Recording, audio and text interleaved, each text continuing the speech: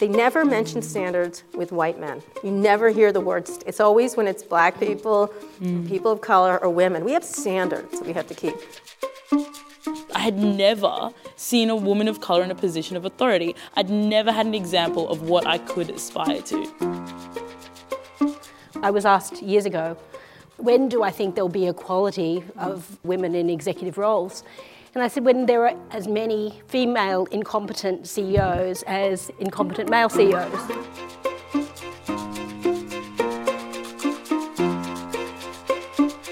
Hi, I'm Kate Golden at the Walkley Foundation, and this is the Walkley Talks podcast miniseries, Conversations from Storyology, our 2016 journalism festival.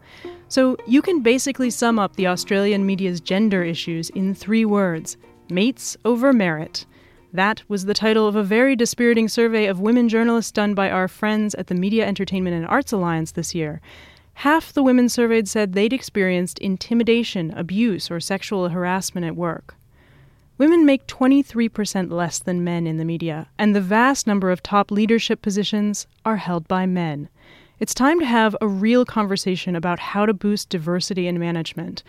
And where better to start than with a group of powerhouse women?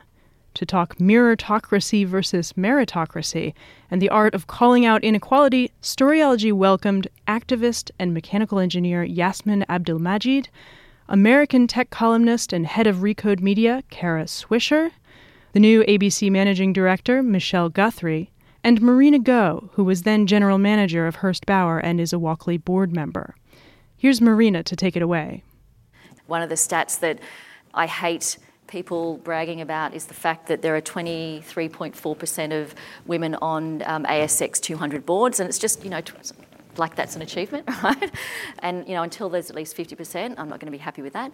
But that's only 200 companies, right? It's only 200 corporate companies, and it's only in one country. And we know that most countries are in worse situations, and certainly our own industries are in a worse situation. So I want to start with you, Kara. That will go in early, go in hard. Within the tech industry, we constantly are talking about the fact that there's a lack of encouragement, lack of role models in the STEM areas for women. You are clearly a successful woman, so you've managed to break through into the senior ranks. Why is it so difficult then for the entire industry to have more women? Well, there's a lot of issues going on, and they always like to point to early STEM, that women opt out. That's their big excuse, which is an excuse. By the way, there's lots of women in the pipeline. There's not enough anybody in the pipeline, really. But I think it starts with how they teach computer science and the people that are in the classes that take them. Maria Klawe from Harvey Mudd College in California changed the curriculum of how computer science was taught, and it changed it dramatically. And what they found is they found a lot of things in the way it was taught, in the aggressive way it's taught, in the all kinds of manners of teaching. There was always, she used to call it the one asshole. There's one asshole guy who's in there ruining it for everybody. And it's not just women. It's people of color. It's other men who aren't comfortable with the way it's taught. And then when you get to the higher levels, so first you have to change how it's taught. The second part is when you get into companies, how much they pattern map with each other. And they feel comfortable with each other. And they're not overtly racist. You know what I mean? Which makes it worse. You can't really call them out on it. They're all sort of very, aw shucks, I can't believe this happened. They're always surprised by these statistics. And I think they do it because of, they use this word unconscious bias, which I hate. I know there's statistics about this, but it's totally conscious. It's an excuse for laziness. Laziness is the kindest way to put it. You know what I mean? I always say that Silicon Valley thinks of itself as a meritocracy, and I think it's a mirrortocracy. They see themselves, they hire themselves, they like themselves, they reward themselves, and they have these advantages they pretend they don't have, all these people that are helping each other. And I think the best example, to me, is where you can, prove it is on the boards of these companies. These are companies that serve men and women, people of all colors. Twitter's a good example. Enormous, diverse population of people use Twitter. Black Twitter, in fact, is one of the most active users of Twitter. And women are 60%, something like that. It's some number of the consumers. For many, many years, they had 10 white men of nearly the same age on the board. Right? Those are picked. Those are selected. There's lots of great women board members they could have. 10 white men are the same. And in fact, when I wrote a story, I got so mad about it. I wrote a story about it, and the people's names even bothered me. There were three Peters and a Dick. There was Peter Fenton, Peter Chernin, and Peter Curry, and Dick Costello. And they were hurt by that. Oh, Kara, you're so mean. I'm like, it's funny. That's a funny line. But they were very when I wrote this piece saying, look at this, they got all sensitive. They're like, well, we don't mean to. It just happens that way. And they go into this idea of we have standards. That's their favorite thing. We have standards. They never mention standards with white men. You never hear the words. It's always when it's black people, people of color, or women. We have standards that we have to keep. I can tell you for certain at least 4 people on that board of Twitter, and you can see the results now, were deeply incompetent to be on the boards and didn't even use Twitter. Half the board didn't use Twitter. Yeah. So it drives me crazy when they start to do that. Yeah. There's this interesting, sorry to jump on the end of that, there's this interesting bit of research that talks about, and specifically talks about women in engineering, but I think it applies across the board with different types of diversity, that the white male is given the privilege of always being deemed competent unless proven otherwise, and everybody else is deemed incompetent unless proven otherwise. So you walk into a room as a female engineer and you have to prove that you're worth that position. And a white bloke walks into a room and essentially it's assumed that they're competent unless they screw up really badly. Well, I know that you have to get on, Marina, but I have to interject just with one thing where I was asked years ago, when do I think there'll be equality of women in executive roles? And I said, when there are equally as many female incompetent CEOs as incompetent male CEOs. Yes. And it was sort of this person that I spoke to kind of looked at me and said, what do you mean? Well, there are a lot of incompetent males. There are actually not that many incompetent females. A few. Yeah, interesting. A few. Not many. Well, actually, on that note, Michelle, because actually I was going to ask you this question. With your appointment, obviously, is a big deal for us in media because where are all the women running companies, right? So for a woman like me, I was so excited that you were appointed to the role of Managing Director of the ABC. However, there are a few people who were saying to me, I hope she doesn't stuff up because it will ruin it for all the women. And I just get so angry about that for that reason. What? Stuff up. Stuff up, sorry. That's an Australianism for screw up. Fail. I hope she doesn't fail. Because if she does, then obviously... No, there's no wood. Michelle, if for some reason Michelle isn't successful, then the implication is that means that no other woman could ever be appointed to that role because it must be because she's a woman. And my answer is always the same. Well, what about all the men that have stuffed up before? Because it doesn't count. So, how do we counter that? How do we, what do we do about that? How do we change the way that people view female leadership and the responsibility that we have as women when we get into a role? And I feel this as the chair of the West Tigers, let me tell you, the first female chair of a football club in Sydney. I feel that responsibility, and people would say that to me, if you mess up, no other woman will be appointed to that role. And I think, God, I think of all the men that messed up before me, but they keep appointing men. So how do we change that thinking? Well, I think for me, it is that sense of level playing field, right? I mean, I don't think anyone has the luxury right now of underperforming as a CEO or a managing director. I mean, I think the average tenure of a managing director or CEO anywhere is about 3 or 4 years. So when I was the CEO at Star and I hit 4 years, I thought, I've made it. I do think that a CEO is brought in to perform a role, or a manager is brought in to perform a role, and the more you can really have an objective sense of what does success look like, and not just appearance of success. One of the things that used to drive me a little bit crazy at a former company that will be unnamed is just the standards around talent identification, or particularly kind of female managers who were kind of coming through the system and were being told, you don't have executive presence. And I used to put my hand up, at the management meetings and say, does that mean tall and have a deep voice? What's executive presence? How does that come out? It's a perceptual thing though with men and women too. That's the problem, is that we have these images of people that are very hard to shake despite efforts. There's so many efforts to do that. And I think it's very hard to, there's not a lot of role models, right, who are successful, and so that's going to be difficult for girls who are coming up. There's just not that many role models. And you don't have a lot of people to look up to, which I think is hard. When Meg Whitman was made CEO of HP, which is an enormous company, she had been a CEO of eBay and was successful for most of her tenure. The end was a little rough, but that was due to all kinds of issues. But in general, she grew that company to a really large size. When she was made head of HP, I wrote a story, and I called Sheryl Sandberg up, and I said, now you're the second most powerful woman in tech, because she was it.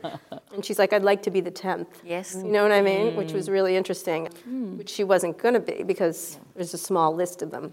And I think that's one of the issues, is there's almost nobody to look up to. And to answer your question, I think it's about critical mass. It's like when there are enough women on a board that you're not the woman on the board. It's got to be 3. Right, exactly. It's gotta be 3. Yeah, exactly. There's that percentage. But the role model one is huge. I remember the first time I was at a conference and I saw a woman of color speak. I was 22. It was like 2.5 years ago. And I was like, oh my God. I couldn't believe it. I had never seen a woman of color in a position of authority. I'd never had an example of what I could aspire to. Yeah. Right, and let alone a Muslim woman who wears a hijab in this country or around the world, really. It's difficult to be what you can't see. And it's difficult to imagine yourself in a space I use the example of if you're a young Indigenous girl walking through Parliament House and you look around the faces of the people who are in power in that house, how could you ever imagine yourself in that role when nothing around you says that it's possible for you? And it requires that, the supreme force of character. But then what can we do? I think our responsibility is to keep bringing people up. And every time we move on from an opportunity, try to bring people up with us that can allow for that critical mass to occur. Otherwise, people are just going to have to keep re-breaking whatever ceiling is there, I think, anyway. I think you have to also have men be part of it. I think that's what... At yes. Harvard, they have this group. I did an interview with them because I went to Harvard, and they asked me to do an interview with some people that are about diversity. And they had this is the worst word ever. It's man-ambassadors. Jesus. Sorry. Like manscaping. And it was men who had part of this group trying to have women at the Harvard Business School. And they saw an equality in the applicants, and then they declined precipitously with women. Same thing happened at MIT. They went from 30% to 17 or something. The numbers started to really change. And so they were trying to enlist men in this. And I think that's the part of it. It shouldn't be, a woman's job. And unfortunately, it is a lot of the time. And a lot of women don't want to speak up on those issues because it's hard. It's like you have to persistently say it because it seems like they can't hear you talking. But you still have to do it. Like Sheryl she's on the board of Disney. And it's mostly men, I think. It's largely men. And she realized she just had to keep speaking up over lots of issues. So at one point, they were talking about some movies, and she said, I like princess movies just as much as anybody else, but can we have a princess with a fucking job? Can she have a job? Can she be a central character? And so, Lord forbid. and she's like, I don't believe I was the one to say it, but I had to, because if you actually look, none of them have jobs. It's a really interesting... But I do believe it is much broader. I mean, I spent the last 14, 15 years in Asia, and the same constraints around having women in leadership positions were there for, frankly, Asian men as well. Alibaba. Yes. Oh, but again, if you look at most sort of global, particularly Silicon Valley companies, lots of kind of people from India, but not many from East Asia. So China, Japan, Korea, and the same issues around women not speaking up are equivalent to actually men in particular cultures not speaking up. Yeah. So we were shutting ourselves off from a whole type of diversity and particularly relevance to large parts of the marketplace if we only assumed that someone could be a successful executive if they spoke up, spoke perfect English, banged the table, all of that sort of stuff. Yeah. And it goes back to that thing around what kind of leadership styles we actually value and we do talk a lot in corporates about valuing different styles of leadership, but when it comes down to the choice of who do we want at the front of our company, who are we going to choose? It's the person that fits what we inherently or have been socialized to believe is the natural leader. Absolutely. And I think one of the things that's interesting is there's so many statistics that show, a diverse company is a successful. It's just there's just way too many studies to not to wonder why it's being ignored so actively. Yeah.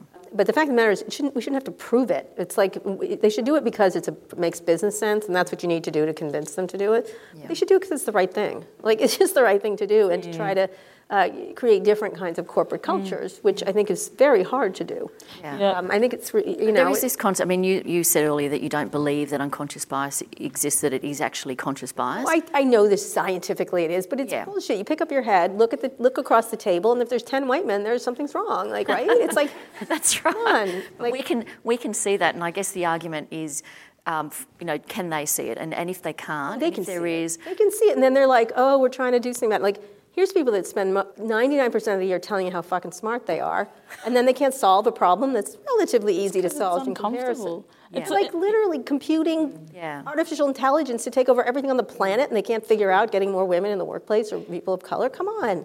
They go dumb. Like, they're like all bubbleheads. I think one of the most interesting YouTube videos that you should see is actually Yasmin's TEDx talk. I don't know if you've seen it, but she talks about unconscious bias and with regards to how she wears her headscarf, and it's really fascinating. So I would urge you to have a look at it. Not right now, but it probably at some point. terrifies people, right? I have a Muslim woman on my staff, Joanna Bouyan, and you should see it's fascinating. It's like I work on oil rigs as my day job.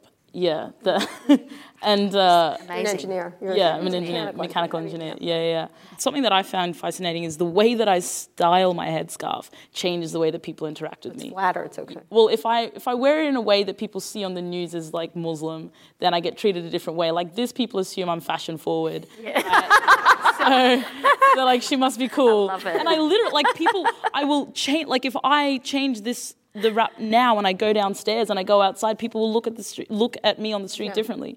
And having that experience and like the looseness of my pants, right, will change the way that people interact with me. And it's these small things that signify certain things to people, whether they realize it or not. But interestingly, what I found in my workplace was that, and this is something that surprised me, was that my gender was more confronting for them than my religion or race. And I think part of it was because they just had no benchmark or no kind of idea of how to interact with a woman in a world that had rules that existed. And I think sort of in relation to the point of people knowing that something should be different, but it's a little bit too uncomfortable. I tested the TED Talk in front of the boys at work, right? Which was hilarious. And I did this. I was like, this is why we need to change things and so on. And then at the end of the guy, excuse my French, the guy was like, but Yasmin, I don't fucking care. I'm like, what do you mean? He was like, why should I care? Life is great for me. Like, why should I care about brown people if it doesn't affect me, right? And it was the first time in my life that I had to like take a step and be like, oh, how do I justify caring? How do I justify wanting to make the world? I'm like, don't you want to make the world a better place? He was like, I got mine. Yeah, right, exactly. He was like, I'm more worried about like my wife taking the house, right? And I was like, different problems. And so I had to like read like, and it was the first time I was like, okay, how do I tailor this message to a group of people that don't need to change? Like I know it makes business sense to me, and it makes sense to me because I'm the person on the outside. But if you're at the table and you all of a sudden are being told that you have to give up a position of power for somebody else who, it's uncomfortable. But it is interesting though. There's a lot of articles in the US around when you have male CEOs who have daughters that they start getting it, because then it's wow, what is the future for my daughters? Right? Although look at Trump. Yeah, well that's honestly, right. Seriously. There's a great piece in the New York Times is they want their wives to be different than their daughters. He wants a submissive wife and a daughter, and then the idiot brothers said that thing about sexual harassment that you just want to like club them with a stake. Yeah, that's right. You know? And then she sits and says nothing. It's nothing. She's a competent woman to say nothing. And the same thing just recently, we're not talking about sexual harassment, but it should be a big topic because it's a really endemic problem. Yeah. In tech, everywhere it is, and women tend to cover up and put up with it. I mean, but this latest news, I thought I disliked Rupert Murdoch, but now I really dislike Rupert Murdoch. But the whole thing around this Roger Ailes thing, 20 years of behavior that everyone knew was happening, and nobody did anything. It's not just him, because he's just Jabba the Hutt, the pig. Like, we get that. But it's everyone around them tolerating it, facilitating it, making payoffs, people watching it happen until Gretchen Carlson finally came forward and Megyn Kelly helped it. But it's just, it's astonishing. But I think that's one of the reasons why diversity is really critical, because, a part of the reason that can be covered up for so long is because a whole bunch of people who are all in the same mind space who've determined that this is something that can be kept quiet. And I think, and I guess an example of how things can be looked at differently, hopefully. I chair a rugby league team, and rugby league, I don't know if you know what rugby league is, but it's a little bit like, is it like NFL? Oh, I know what rugby is. You know what it is, yeah, okay. And there are examples of players doing really, terrible things to women within our sport. And there was a domestic violence incident last year, and as a woman, I get the call. And I said to the journalist, I want a man to own this, so call me after you've spoken to the men, right? Because I want a male to comment first. And of course, none of them would, so it had to come back to me. And I was very direct and I'm happy to stick my neck up and make a very firm stand against it. But that wouldn't have happened if there wasn't a woman involved in the sport. So I think that's the reason we need greater diversity, because we need other people to say it's not okay. Although in the case of Murdoch, the evil PR woman and the evil women lawyer was right there doing, literally. Seriously, if you threw water on that woman, she'd melt. Both of them. It's just awful. Yeah. But it creates an environment that people aren't allowed to speak. And it shouldn't have been you that spoke up about this. And we had the same thing in the Ellen Pao trial coverage when we were trying to get male CEOs, most of whom were male in tech. We tried to get tech CEOs to talk, and not one of them would give us an on-the-record quote about the impact of this on their company and this and that. And one of them said, Kara, it's the third rail. I'm not going to touch it, which was astonishing. But then when there was a lot of anti-gay stuff in Indiana and then later North Carolina, they lined up around the block to give quotes about wanting to help the gays. Yeah. It was fascinating. Yeah. And they just literally wouldn't, because Tim Cook is gay. Oh, I like Tim Cook. I'm like, he's not the only gay in Silicon Valley. But that's right. It was interesting to watch that they refused to talk about race issues, for sure. And there's that interesting piece. It's interesting when there are women in particular that people see that don't necessarily help the cause, as it were, and sometimes people get more upset because they're like, oh, you definitely, you are affected by this, why aren't you supporting? But there's this really, the sort of the neuroscience of the in-group and the out-group. And essentially once you've been accepted into the in-group of the people that are allowed to be part of the club, as it were, you're not going to give anyone up. Even if you know that the other person has done something wrong, you're not going to put yourself out there, because then you are betraying. And that betrayal is so much worse. And in the case of almost any whistleblower in a major way, they don't, they have to sacrifice so much. And often the human nature is not to want to sacrifice.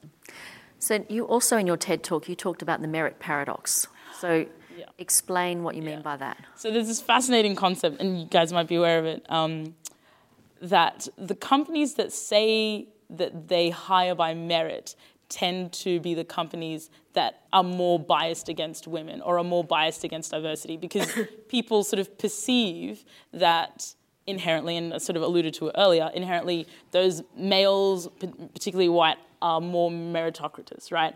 And the other piece is the fact that we think that we live in a meritocracy to begin with. We clearly don't. But we sort of, meritocracy comes into play when we start talking about changing things, because people want to find a reason not to change things. But it's fascinating that the more you think, and also the more you think that you're a moral person, often the less moral you actually are, because you inherently believe you're a good person, so you make decisions based on anything, and you justify it to yourself. Well, I'm a good person, therefore my decisions are good, regardless of whether or not they actually are. And I love asking, put your hand up if you think you make ethical decisions, and most people put your hand. Yeah. And then I'm like, so you are the least likely in the room to be ethical. And it makes people feel really uncomfortable. But we don't question our decisions. We don't question the motivations. Often our brain receives 11 million pieces of information a second, and we only have the processing power for less than 50. So we make all these shortcuts. And what information is this shortcut based on?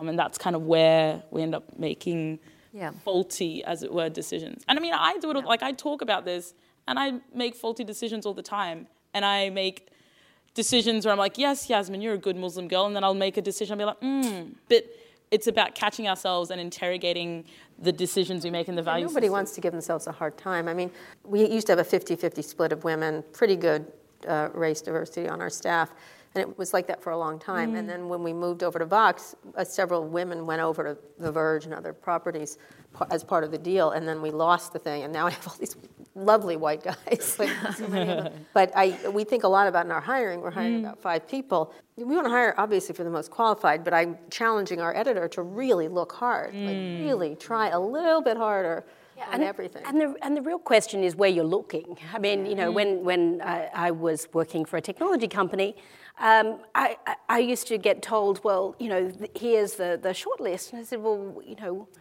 where are the women? And they would say, well, you know, no women applied, number one. And second, you know, the way in which our job descriptions were written is kind of another issue. But also, frankly, we would ask for people to have technology experience. Well, guess what? Technology, you know, I didn't have technology experience when I joined the company. So, you know, there were a lot of women in media, but not many women in tech. So, you know, it really, you end up with a very kind of skewed funnel. I mean, I used to talk a lot about if there is a war for talent, and if you're only looking at half the talent, then, you know, you're not getting all, you know, you're not maximising your chances, and that's across kind of Said, I do think there is, having managed a lot of different people, it's not, I can't make complete conclusions, but I do have to say the men on my staff are more aggressive about asking for things. They just are. They're super aggressive, even in light of evidence that they are terrible, which is interesting. I had a person who I was preparing to fire, so I had one of those conversations about how I'm preparing to fire them, telling them how incompetent they are.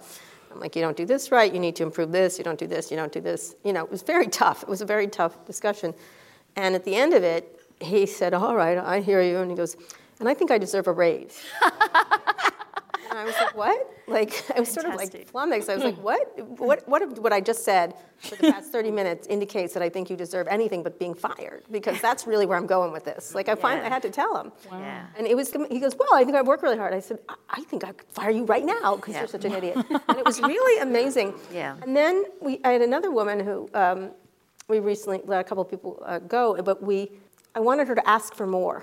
You know what I mean? Like, she didn't ask for more. And same thing with hiring. Yeah. I sit there, and I can't make them ask more because I represent the company. Yeah. But I sit there and think, ask more. Ask more. I seem like a crazy person, but I do find, except for me, a lot of women don't ask for as much. And it's, I like take them aside later and say, you need to ask for more. Like, you know, even it's against your interests. And I had an encounter with someone who was with my salary, and they tried the old trick that men love to do, which was, hey, we're friends, don't be difficult. You know that word. It's like, don't be difficult. Don't, you know, if you just, this is the number we want to do, and I wanted a different number. And they'd try that, like, oh, come on, be nice. Yeah. And I was like, I'm not nice. I want the fucking money. And then we can be friends. Fine. Yeah. Once you give me the money, I'll be super friendly. Yes, that's right.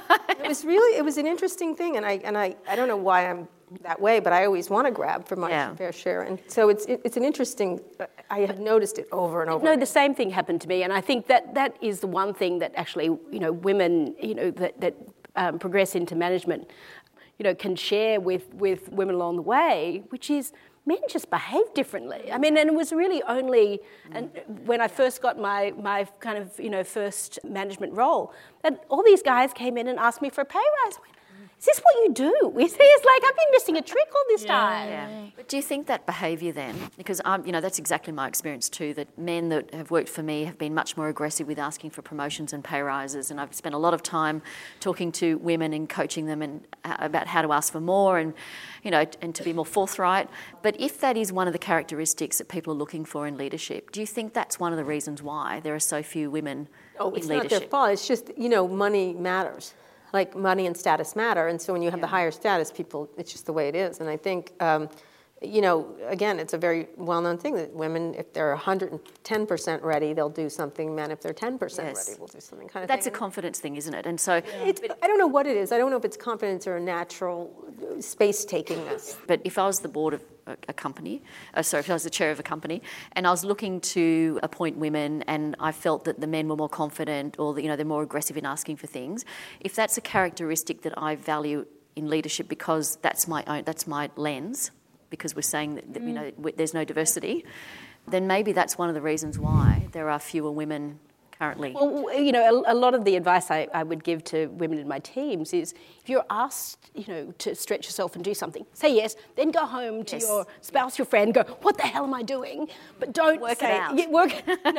You don't need to say all that stuff out loud. Yes. And I think there's a bit of that. And I don't know that that's a confidence thing. My sense is that I don't feel like I'm lacking in confidence.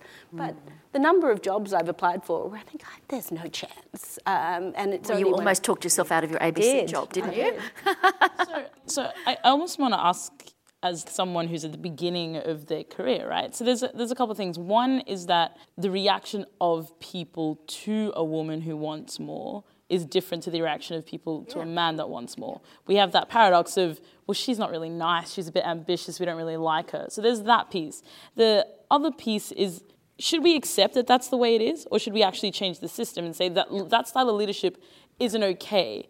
And that's a hyper-masculine type of leadership that maybe worked in the industrialization age, but we're in a world where we want everyone to split the care of their kids and we want gender roles to change. So actually we want our leadership styles to change. And then what role do we have as women in different industries to try to force that? And is that another sort of the critical mass pieces? And some research came out about confidence, and it said, generally, women undersell themselves by 20% and men generally oversell themselves by 30%. So you've got a 50% gap. When I read that, I was like, oh, mate. And then I found out. So I got a job, and I came in with 2 years engineering experience on the field, really good. And a guy from uni, the same university, an entire 1.5 GPA less than me, had done vacation work, had pitched to get more money than me, got more money than me. I had asked if I could get more money. They were like, no, this is a standard graduate salary, right?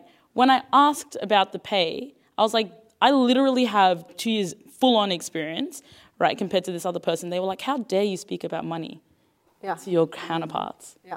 Right. Well, Erica Joy got in that trouble at Google, Google for publishing salary information. Right. And so it's like, and then I was flummoxed, to use that word. Like, I am someone who talks a lot about this stuff and, really believes in it. And then all of a sudden in my world, I was like, oh, I don't know what to do now. What did you do then? What did you do? Nothing, because I didn't. See, the response there was, fuck you. Yeah. Like, no, and then I guess, yeah, maybe. But I probably wouldn't have kept the job. Not so. But I think that's what it comes down to. I think that we as women feel like we're not going to keep the job. We feel like that someone's going to sack us if we speak up. And for some reason, and I don't know whether it's the way men are. I have the opposite. I think once you do speak up, they never cross you again. I mean, I had an encounter. I think I need you in my life. Really, we all need Cara. I was at Google Zeitgeist, and I'm not going to tell you who it was, but it was someone well-known in the United States of a major media organization. And I was sitting with Arianna Huffington, who's quite confident, and we were talking, and I know Arianna really well. We've known her for years. And we were discussing, and this man came up to us and said, oh, look at you two, Arianna and Cara. Aren't you special? That's another one of those things. Aren't you special? It's designed to be diminutive. And I looked at him, I go, you know what? We are fucking special, which is why neither of us ever worked for you. And then, of course, he went into the, well, I didn't mean anything by it. And I said, you meant everything by that. You were trying to diminish us as women. You tried to, because the answer to that is, no, we're not special. You know what I mean? Oh, no, please don't look at us. And I was like, she's friggin' fantastic. I'm fantastic. We're incredibly special. You inherited the money you got. You got your job because you were born. So get the fuck away from us. And he never has crossed me. Yeah, that's right. Yeah. And that media organization offered me a job relatively recently. Do you think that would work in Australia? What? Do you think that would work in Australia? Yes. I do think Michelle? we have more power than we think. We absolutely believe, have more power than we think. Again, You have to be good. Yeah, that's a given, right? But that's right. Again, when I talk to kind of women within my teams or organisations, it's really around take some risks. Yeah. What's the worst that can happen to you? You get fired. Okay, you're pretty goddamn employable. I mean, you've a woman. Are you kidding? A Muslim woman engineer? You come to Silicon Valley, I'll get you 83. We should chat. Yeah, so it is that sense of, again, what's the worst that can happen? If you're stretched to a role that you don't think you can do perfectly, just try. Yeah. Actually, you'll surprise yourself. It's a bullying thing. You know what I mean? Like, it's really... I was just talking, my sons are here in the back. They're probably horrified right now. We were talking about Trump, and, we were wondering if he was going to bring up at the debate Bill Clinton's marriage issues. What should she say? And that'll put her back on her heels when he brings it up. And I said, here's what she should say.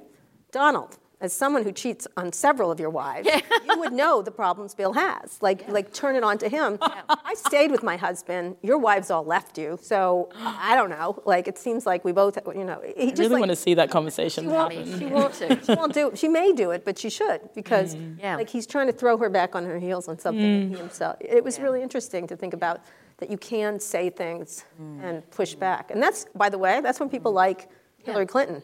Guess what? Why her polls are up, besides Donald says something stupid every 5 minutes, is she was confident in that. She was very confident in that speech. And not everybody likes Hillary Clinton. She's got issues, but she's super confident at what she does. And so everybody likes when she puts on those sunglasses and does the BlackBerry. They like that, Hillary. Or at Benghazi, the hearing, she's like, fuck you. And they like that. And so whenever she projects a confidence, she seems to go up a whole lot more, which is interesting. So there's the theory, and you said it earlier, that, you can't be what you can't see. So, as soon as we get a female prime minister, you get a female president. And then suddenly there's the theory that young girls everywhere will aspire to be prime ministers and presidents, and I think, which is brilliant, and managing directors and CEOs and chairs. But I guess my concern is it's not going to happen fast enough if we just wait for the next generation to suddenly start to dream about what might happen in the future. So how do you feel about quotas? It's an interesting question. I think they do it in Europe. It's an interesting way to work. I think they just wouldn't be accepted in the United States. They just, you can't get rid of basic machine guns on the streets. They're not going to do that. It's just not. They're not going to accept it. We've got a real crazy group of very noisy citizens that think the government is about to knock their door down. I think of it as a useful tool in a toolbox to change things, because, again, I come back to this thing of change is uncomfortable, and people aren't necessarily going to do it if they aren't made to, if they don't think there's a reason for them to. I used to be really anti it, because I would be like, well, I just want people to see me as an engineer, and et cetera, et cetera. And then one of the lads at work was like, Yasmin, I don't know why you women get all caught up in the whole thing about quotas. If someone was going to give me a job because I was a bloke, I'd be like, yeah. And I was like, there's the inherent difference. We are always asking to be given an equal footing, and then when we're offered an opportunity, we're like, I don't really like how that's packaged. I'm not really sure if I'm okay, because I think people are going to think less of me because of the fact I was brought in on this. Mate, just grab it and run with it. And, I mean, the number of things that I've been given as the token brown Muslim young person, right? Like, so they could put 3 of my face, right, to fill. But I could, and I remember, like, another Muslim girl asking me once, she was like, don't you think you orientalize yourself by saying yes to all of these opportunities because, you're the token? And I'm like, well, I could be like, look, sorry, I don't like how you've given this opportunity to me. Or I could be like, thank you, let me bring all the other brown people. Yeah. Or thank you, let me show you how great I am at this, so that I will get the seat and then crash the table, as it were, as opposed to sort of sitting on the outside and continuing to complain. I mean, I do think no woman wants to, say that they got their job because of a quota. I mean, I certainly would feel very uncomfortable with that. But, it does come down to merit, right? And my sense is, if there is a target and, board roles is sort of one of those, and actually having 30% of women on boards or whatever else, I feel, pretty confident that if I got onto a board, I'd be damn good at it, right? So it is a real sense of how do you get through some of the discussion between quotas and targets. I actually think targets are, and really kind of strong targets, stretch targets, and targets that you just measure against. I mean, I don't think data lies, and when you become very focused around targets, and we have those targets at the ABC around female executives, around female technologists, around our Indigenous hiring. It brings the question of why can't we? Particularly if what we're trying to just do as an organisation is reflect the community in which we operate. We absolutely should be thinking about that. That's a great idea. I prefer mockery and shame. That's my I do. Name and shame. I wrote a piece many years ago, called "The Men and No Women of the Facebook Management Staff," and I just put their pictures up, and I made funny captions to them. I'm like, look, a white guy. Oh, another one. Look, here's the Asian guy. Not a woman. He looks a little feminine, but no, it's a man. And I just did this, and I remember Mark Zuckerberg like, "This is not nice," and I was like, "Look, I just put up the pictures. It's your staff." I love them look at it. I love some way of kind of representing that data as well. I mean, I've been to a conference where there are more CEOs named John than there are female CEOs in the US.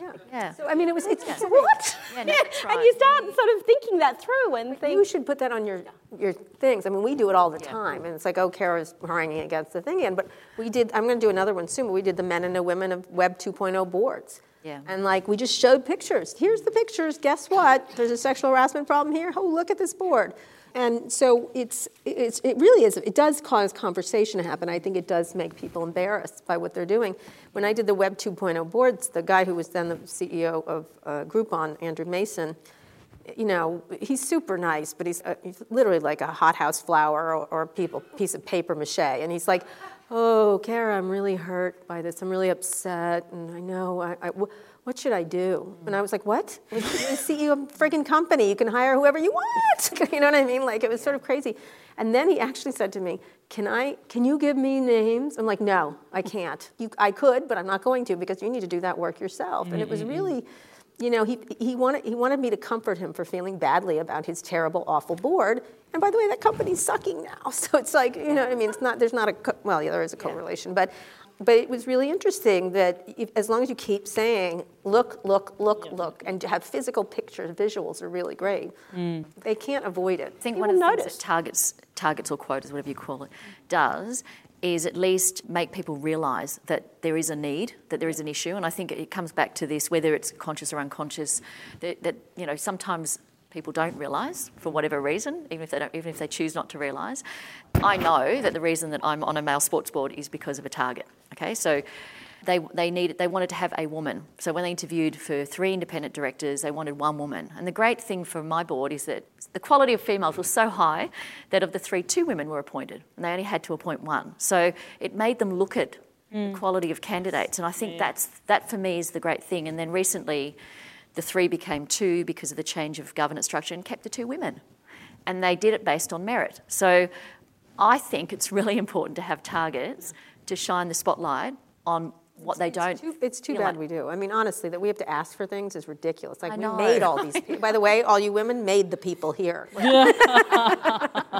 you make people, you get No, but it's frustrating because there are still so many companies that don't have women in leadership, that don't, lots of industries, lots of organisations, it's widespread. It's not just technology or just media. There's a lot of organisations.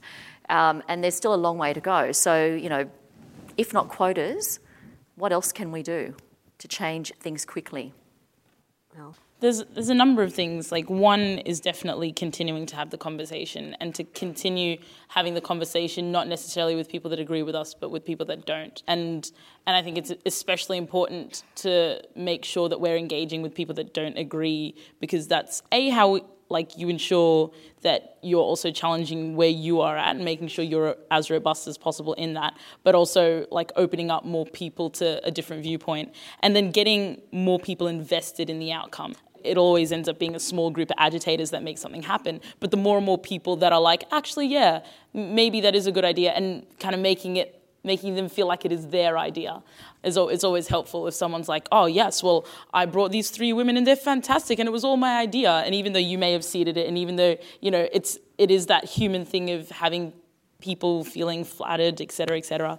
The powerful thing about targets is that it forces you to look outside what you already kind of see as valuable, but also not just think of diversity as gender-based. Think of it as racial, think of it as religious, think of it as even class. And I think it's really, socioeconomic is enormous. And if their language isn't perfect, and if they're not polished, give them a chance. And it will require extra effort, but we've got to put that extra effort in. Because if I compare my life to the life of somebody who, perhaps didn't have educated parents and didn't grow up in the place that I did, they've got 25 years of having conversations around political issues to catch up. Yeah. Right. So of course I'm going to have a better way of articulating something, but that doesn't mean that doesn't mean they're any. I really like your hopefulness. I like it.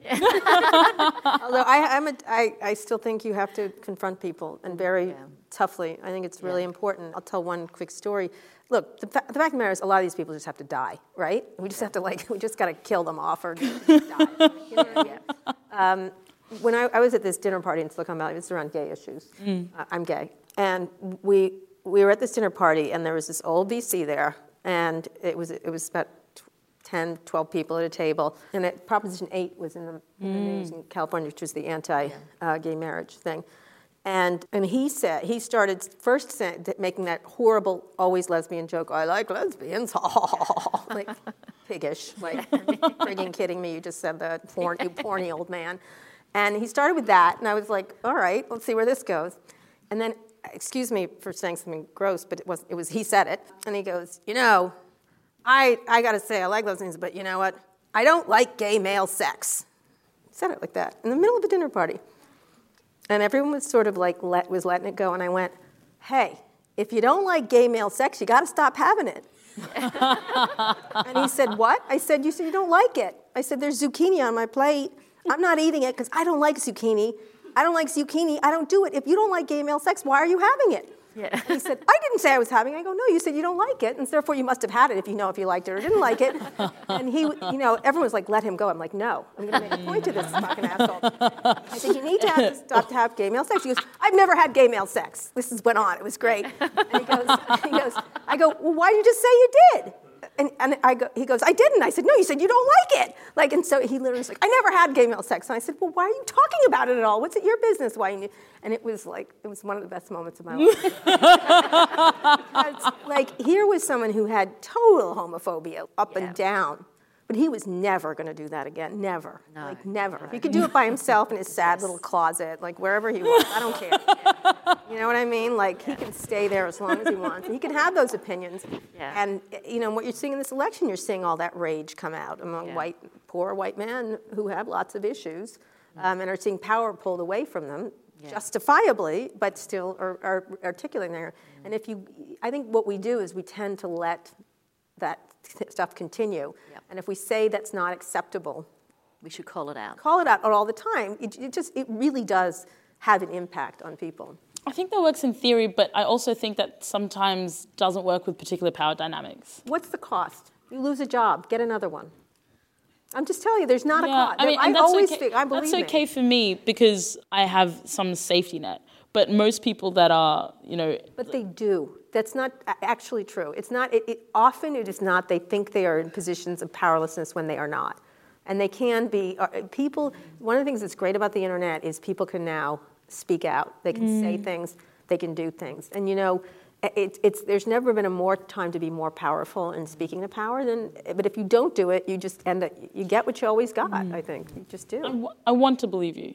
I like your hopefulness thing. You think all people are great. I'm not sure. I think all people are great. I think there's massive structural inequality, and that for me is harder to dismantle. I think when Black Twitter and Black Lives Matter is so strong, and yet white cops can still get. Yes, but we're talking about it like crazy. It really. Yeah, I get that's true. That is true. That is true. At the same time, what's happened in this. Every American's upset right now. Just so you know, just whenever you're going to meet them, they feel not good about the universe. But it is bringing out really difficult issues that people are discussing, and I don't think it's going to get shoved back down in the hole anymore. I don't. I mean, it may not progress the way you want it to, but it's hard to deny that it's not an issue.